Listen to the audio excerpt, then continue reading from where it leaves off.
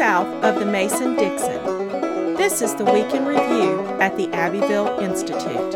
Here is your host, Brian McClanahan. Welcome back to the Week in Review at the Abbeville Institute. This is your host, Brian McClanahan, and this is episode 248, covering the week of February 8th through February 12th, 2021.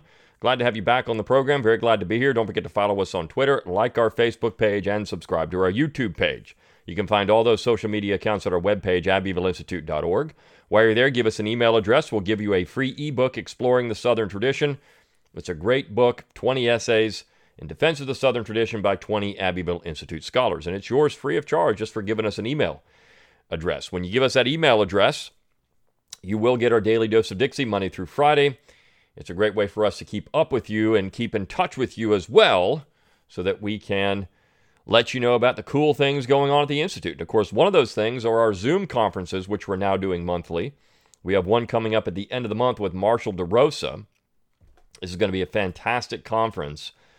Marshall DeRosa is an expert on the Confederate Constitution. It's sold out. It's sold out in about 24 hours. But if you're on the email list, you're going to know about it, and you're going to be able to jump on those things. You can catch them live. Now, if you don't get a chance to catch it live, you can go to abbevilleacademy.org, abbevilleacademy.org after the conference, and we'll have it there available for purchase as well. So we've got our first two conferences up at Abbeville Academy.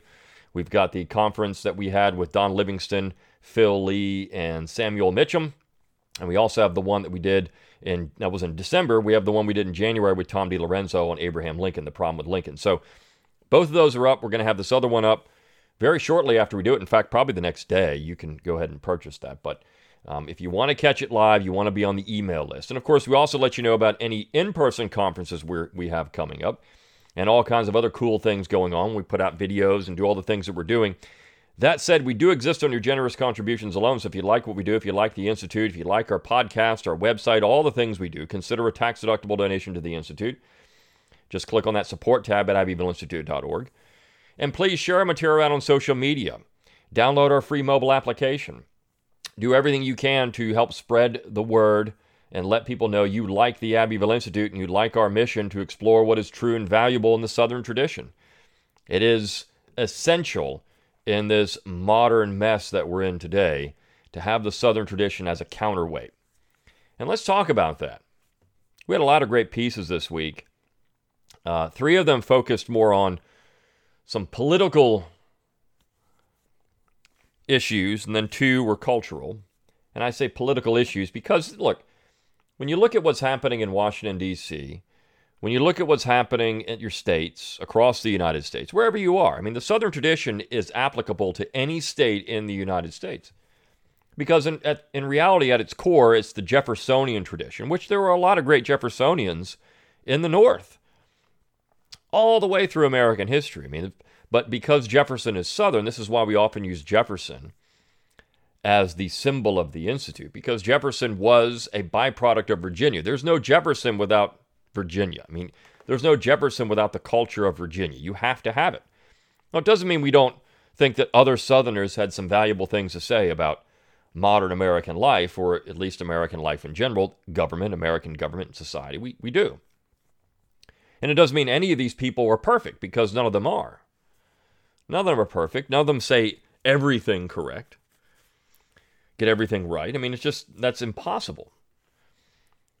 But this is where when we say we're going to explore what's true and valuable in the Southern tradition, this is where we can take things from people that are in the Southern tradition. You may not like everything they say, but you can take things that would be applicable to today and apply them again to current situations. So this is when we talk about the agrarians, for example. What was their critique of industrial capitalism that's still valuable today?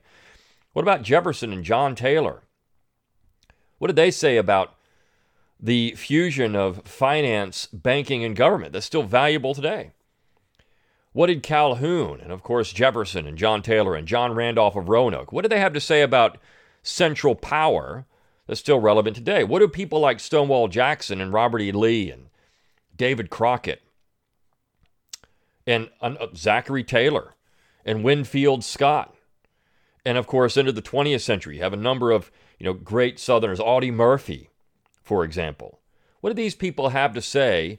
Sergeant York, Alvin York. What do these people have to show us about heroism Chesty Puller. I mean, these are important Americans. What did Southerners like William Faulkner and William Gilmore Simms, what did they have to say about Southern literature? And we could go down the line. This is why we have so many of these things on our website, so many different articles about these people. This is why we've talked about them in our conferences. If you download our free mobile app, you get all of our conference lectures free of charge. And we've lectured on a lot of these things over and over again. I mean, with scholars from all over the world to come in and talk about these separate issues. So what do these people have to say about modern society that is still relevant?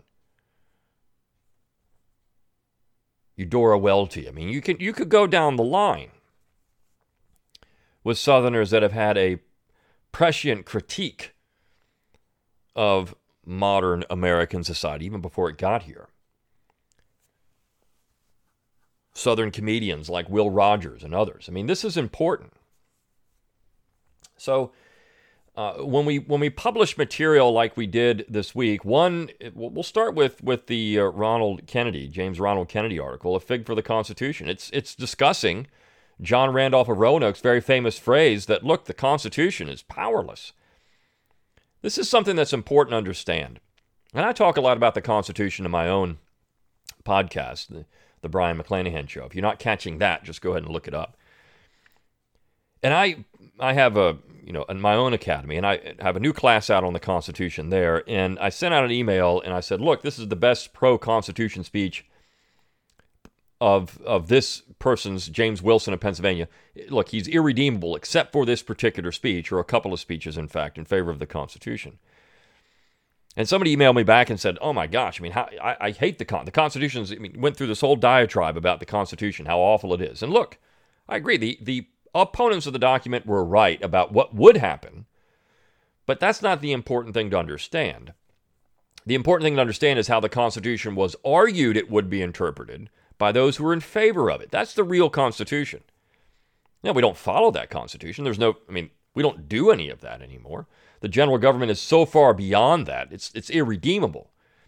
Unless the states become an important part of the process, which they have the powers to do it, and they start to resist unconstitutional and oppressive federal power. And sometimes the states do this. Unfortunately, it typically doesn't happen very often, and it depends on the issue. Sometimes the progressives, the left, will do it. Sometimes the conservatives or the right will do it. And maybe they're not very conservative, but who knows? But sometimes you have it coming from both sides. Again, depends on the issue. But the point of this piece, and I think Mr. Kennedy does a nice job here in pointing out that without an enforcement mechanism, the 10th Amendment is powerless. This is something that people talked about. Look, Calhoun, as he mentions, Calhoun was certainly concerned about this as he began writing some of his more important political treatises at the end of his life. And he saw the future. He saw that what was going to happen, if you ever read his disquisition on government, he understood what was going to happen, of course, is that eventually you would get to a point where the Constitution was only relevant to the side out of power, that it was irrelevant once you were in power. Because once you're in power, you don't want the restraints that the Constitution supposedly places on the general government. You don't want those at all. What you want is the ability to do whatever you want while you're in office. And we're seeing that right now with the Biden administration. The Democrats for 4 years talked about the Constitution, how important it was, and they're going to use it to affect what Trump is doing. Biden gets into office, and of course they throw that all out the window. And now the Republicans, who for 4 years really didn't care if Donald Trump abused the Constitution at all, now they're we're constitutional scholars. We believe in fiscal restraint. We believe in all these things. Now they're pushing that particular message. This is what Calhoun said would happen. You want to look at someone who understood the problems of American government. This is why he came up with his concurrent majority. He said, look, there's no real majority right now. What you have is abuse. So if you really want a real majority that doesn't abuse the minority, because he was concerned about that. And at times, the left is concerned about the minority. At times, the right is concerned about the minority. Right now, the deplorables are theoretically the minority in the American collective, if you want to say there is any such thing. Of course, John Taylor of Caroline said there was no such thing as that. It's like utopia for utopians. It doesn't exist. But if there is some type of an American people, well, certainly the side that voted for Trump is in the minority, the deplorables. There's over 70 million of them out there, but still they're the minority, and the majority is maybe in the around 80 million. So what's happening is you've got a very slim majority abusing the minority. They're enforcing their vision of America, which, frankly, if you look at what 80 million people are, I mean, think about that. There's 320 million people. And if there's 80 million people or so that voted for Joe Biden, and that was, in some cases, 100% voter participation, okay, that means that even with that, that's only about 25% of the population, right? 25% of the population of the United States is now determining what the other 75% have to do. Now, it doesn't mean that there's a group in that other 75%, maybe they didn't vote, maybe they're too young or whatever it is, maybe whatever the reason that they didn't vote or participate. Maybe they agree with that 25%, but maybe a good portion of them don't agree with that 25%. We know another 25% or though doesn't. So we've got 50% of the population that's in the middle, theoretically, and they're being abused by 25%. Now, we can make the case the other way, but what Calhoun was saying is that without something like the concurrent majority, where that 25% that's still out there has a say in what happens, they can essentially veto anything that's going to damage them. Well, wouldn't that work for just about any minority group? Let's say the Republicans are in power and they pass some kind of legislation that would damage the progressive left. Well, they could get rid of it. But see, what Calhoun was doing then is saying we have to come up with a real majority, something that the majority of the American public, without a veto, is going to support, that has the vast majority of the support of the people. And what's going to happen with that? You see, there's a reason why neither the left nor the right really want something like this. Why? Because you would have very little going on in the central authority. In fact, what would happen is most of this would then devolve to the states. The central authority would become irrelevant except in terms of war, peace, and trade, a free trade zone in the Union, which was what it was designed to be, not some type of regulatory monstrosity where if you sell a glass of lemonade, you should pay a federal tax on it. I mean, this is... That's where the founders would have said, no. That's not regulating commerce. But this is how it's been interpreted by the courts and others. So, I mean, you have an issue here of abusive power. And so Kennedy's article, which again is great, he gets into this. He says, look, I mean, there's no enforcement mechanism. When the general government passes something that's unconstitutional, we shouldn't just say, well, we got to let the Supreme Court decide on this. No.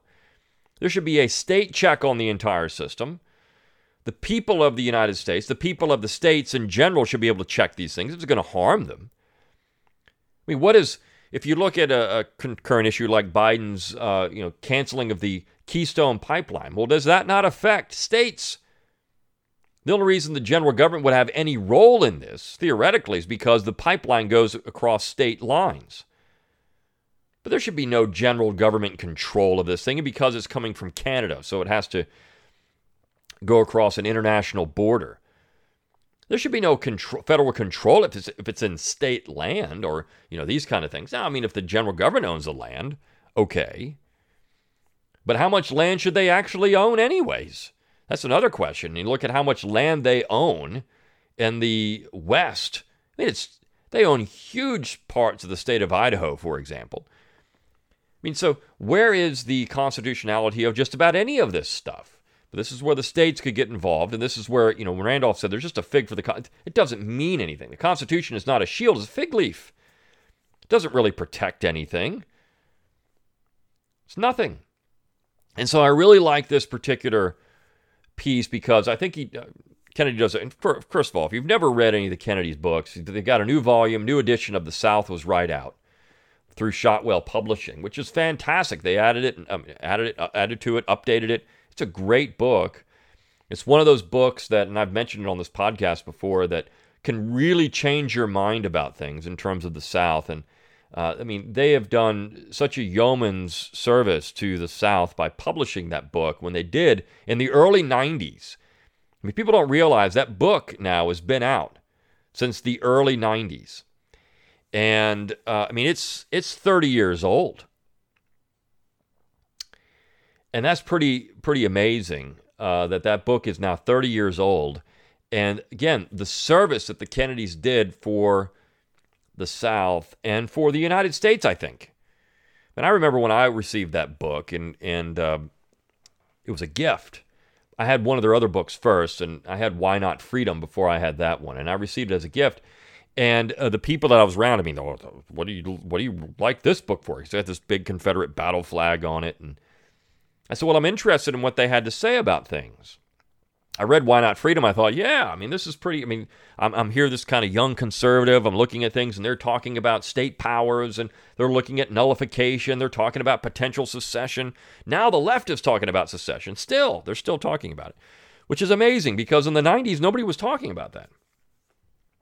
And I wanted to read their other book, that they had at the time on the South and trying to understand this Southern tradition thing. And I hadn't really, at that point in my life, I hadn't been exposed to some of the other people that eventually I was exposed to. And that's why the Abbeville Institute is great, because we can reach young people, and you can get this podcast, and you can hear about some of these things. You can go out and read them for yourself and see if you think, well, yeah, this has something to it, or nah, this is a bunch of hogwash.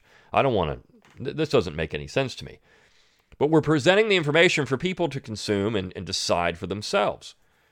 And that's great. And we get emails all the time. Hey, look, I'm not a Southerner, but I love your stuff. Or I'm living in this country overseas, and man, I'm from some country overseas, and this is just speaking to me because we're doing these things. And we're talking about people all over the world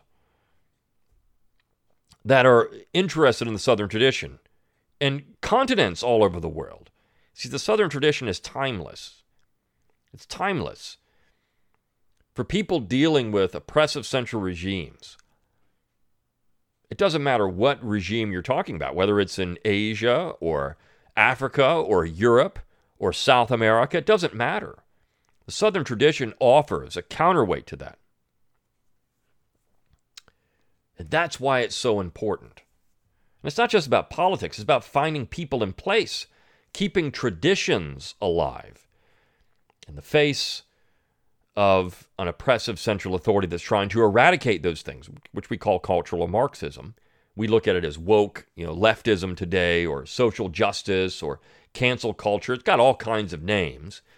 But the idea is to eliminate any cultural opposition to your perceived unitary society. So it's cultural imperialism from the one side on the other. The other side is trying to exist. But if you say, and this is where the piece gets into this independent investigation at VMI, if you say that Stonewall Jackson is a racist, and so because he's a racist, you can't have him on the campus any longer, as Forrest Marion points out, if you're looking for racism, you're going to find it because it's there.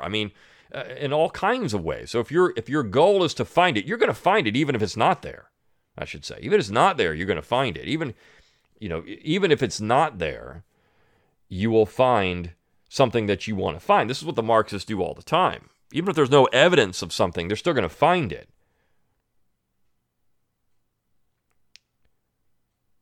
Because they'll just say, well, this little thing is it? So VMI and getting rid of Jackson and trying to take apart the Southern traditional base of VMI. And of course, as Marion points out, VMI should have been the last bastion. This should have been it. And he says at the end of the piece, look, if you think this isn't going to come for you, it is. Because this is the whole point of social justice, woke leftism, which is now taking over across the world. The idea is to have a unitary assimilation. And for people that are science fiction fans, the best example of this, if you've ever watched Star Trek, which has its own problems, but they have this group called the Borg. And I find Star Trek so funny in this way because Star Trek is actually a leftist. Gene Roddenberry was, kind of a leftist. He was.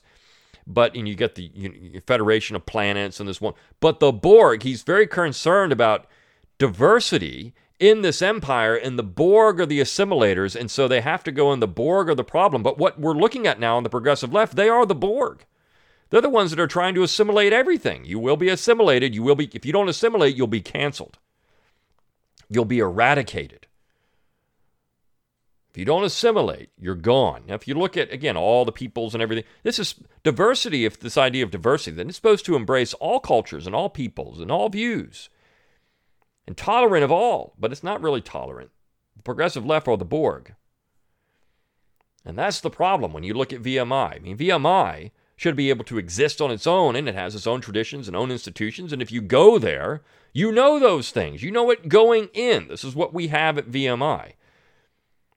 So why even choose to go there? It's just like the people that go to Washington and Lee University, and then they want to take Lee out of the name. Why? Why did you even attend that school?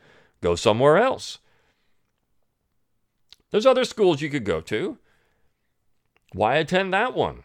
Just so you can go in and try to complain about it. Or if you go to Clemson University and you want to take John C. Calhoun off of everything. Or even Clemson itself. I mean, look, Clemson should not be up there. The name Clemson.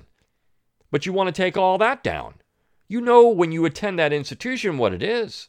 You know who founded it. You know who his father-in-law was. You know all this stuff. Well, maybe you don't. Maybe you're that stupid. And I wouldn't put it past most Americans to be that clueless about things. So don't attend that institution. You have choices. And those are the traditions and things that are there. And it doesn't mean you can't have addition. You can't add to that. And I think this is the sad thing about it. Instead of adding to it, you want to take it away. You go to University of Virginia, you know who founded that school, Thomas Jefferson. Why would you try to cancel Thomas Jefferson, the man that founded the school that you're going to, if you're at University of Virginia? But that's what you want to do. This is what woke assimilators, the Borg, want to do. And it's sad, more than anything else. It's sad. It shows a corruption of character and a corruption of society. And I think that's what we're really facing more than anything else, which is why the Southern tradition matters, because the Southern tradition was always about preservation of people and place and tradition and localism. And not just about, people would say, well, yeah, because they want to abuse other people. That's just garbage. So the piece by Forrest Marion is very good as well, and I think it, hammers this. These people that are investigating VMI aren't really that independent. They have a preconceived notion as to what they're going to do before they even get there and what they're going to find. If you want to look for it, you're going to find it. Even if it's not there, you're still going to find it because this is what you're doing. This is what historians, the Marxist historians, often do. Well, I'm going to find something to fit my worldview, even if it doesn't exist. I'm going to find something to fit that. So I really like that piece too. And then, of course, we had the piece by Tom DiLorenzo, The Last Insurrection According to the Political Establishment. And this gets into the war. And you want to talk about abusing power and abusing the Constitution. Just look at what the Republicans were doing during the war. Republicans like William Tecumseh Sherman, who the neocons love. Look, if there's anybody, when I mention some of these other Southern heroes, war leaders, heroes in the Army, notice I didn't mention William Tecumseh Sherman because the man is a terrorist. I mean, frankly, he was. He would have been prosecuted for war crimes had this taken place in the 1940s. He would have been at Nuremberg and would have been put before a judge, a trial, if, of course, the North lost. But he would have been, because look at what happened in the South during this particular period of time, and the language and other things. These people were forfeit. Southerners were forfeit by that particular time. Didn't matter if you burned down their cities. Of course, next week we're going to have a piece on the burning of Columbia, South Carolina, but it didn't matter if you burned down their cities. These people were irrelevant. It didn't matter if, they're there to supposedly save slaves from the horrible institution, but they're treating these people like they're just animals. That's the Union, not Southerners. That's the Union.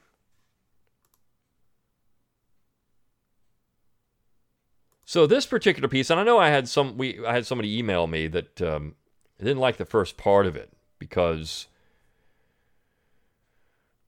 it was critical of the actions of the modern Democrats in going after Trump. And I know there's a lot of people that listen to this particular podcast and read our website that are not fans of Trump. And look, frankly, neither am I in terms of his abuse of power, because he did it. And Trump was all over the place. He was a real problem. But really what we're seeing in Washington now, it's political theater. The whole goal of it is to paint the other side as terrorists and awful people, the deplorables, and to present a situation through fear that if you vote for a Republican, well, you're voting for terrorists. It's the same thing that was going on in the period after the war. It was just the Republicans saying that about the Democrats. This is all politics. It's all for political gain, and it's all for power. Again, we go back to what Randolph and Calhoun, particularly Calhoun, was saying about politics. It's all about how you can game the system to get an upper hand on your political opponent so you can gain power. So you can use power to your advantage and you can crush the opposition. That's the problem. That's the issue. And that's where all of these things work together.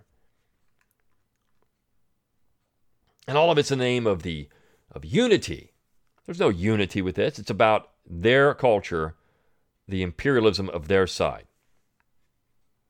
Take our liberty and democracy and like it, or you die. That's the issue. Now, the other two pieces we had this week, which I think were very good, we had a piece by Casey Chalk, The Hillbilly Thomists, and I love this because this is kind of a light. We do light things. We get all this very serious stuff. Then we have something like this. And the piece on Friday is the same way.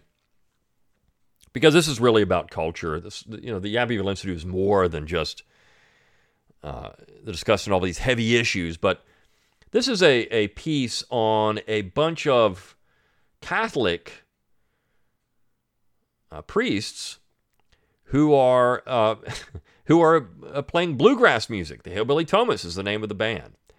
And Casey Chalk actually went out and interviewed them and said, hey, look, why are you doing this? Well, a lot of these guys are from the South, and they wanted to produce the music from their place, the South, with a Catholic spin to it. But not just that, he actually says they give a nod to the Protestant side of bluegrass, which, look, one of the reasons why you had bluegrass music was because of Christian hymns, and you find a lot of that in bluegrass music. There's a lot of hymns in bluegrass, and one of our great scholars, Alan Harrelson, his father, and both Alan and his father are tremendous bluegrass musicians. Alan is a fantastic banjo picker. He's great.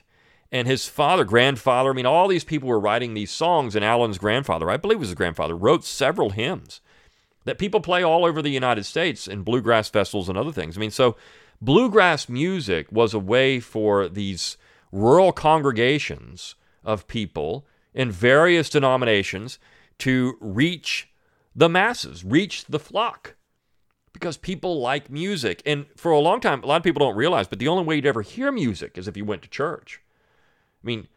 This is why when you go back into the 16th and 17th centuries, 18th centuries, before you really start seeing the rise of popular music, but certainly into the medieval period and then moving forward into the early Renaissance and then late Renaissance, most of your music, or actually all of your music for the most part, was church music.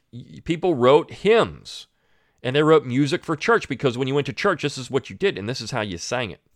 You had that kind of music if there was a hymn. And, of course, one of the most popular things in the United States for a long time were the hymnals that were produced, most importantly by people like Singing Billy Walker and Benjamin Franklin White,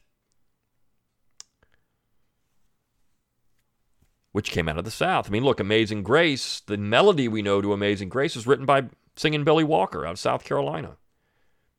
It's the most popular song in the world.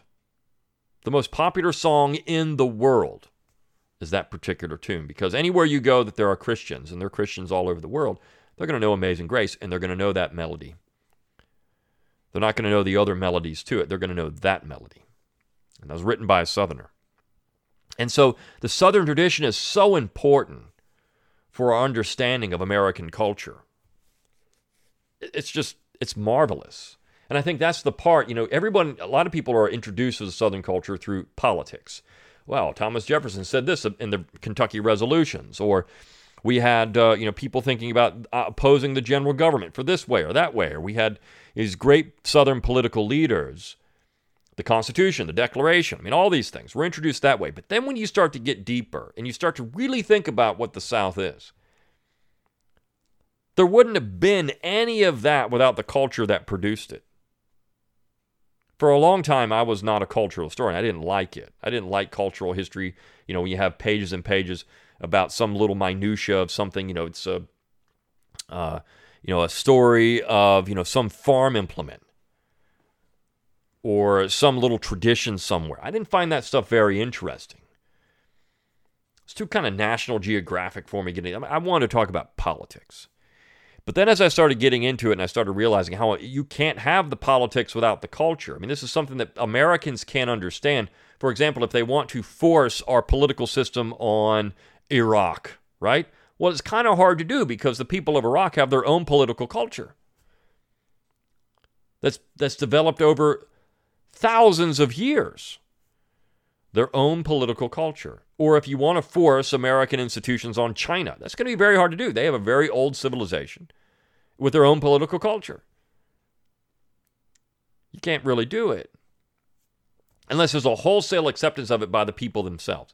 And this is hard to do. So Southern culture and Southern political culture is certainly a part of it, but there's also a Northern political culture, which is something different in its own way. And these two are antagonistic a lot of times. So why would you have a union of these things? Well, because if everyone compromised and everyone just said we're going to have a union that does these specific things and nothing else, we don't have to worry about that problem. That's not what happened overall. But culture matters, and that culture produces something else, is my whole point in all this. And this is why I like this particular piece on bluegrass, because that culture produced these priests made them want to produce this bluegrass music. And I find that very fun. And the music's okay. Look, it's not the best bluegrass you're ever going to hear, but it's an interesting spin on a Southern institution, which is music. And then finally, just briefly mention the piece on Friday by Bo Trawick. It's a discussion of, his time as riding the rails as a young man to New Orleans and being in the military and,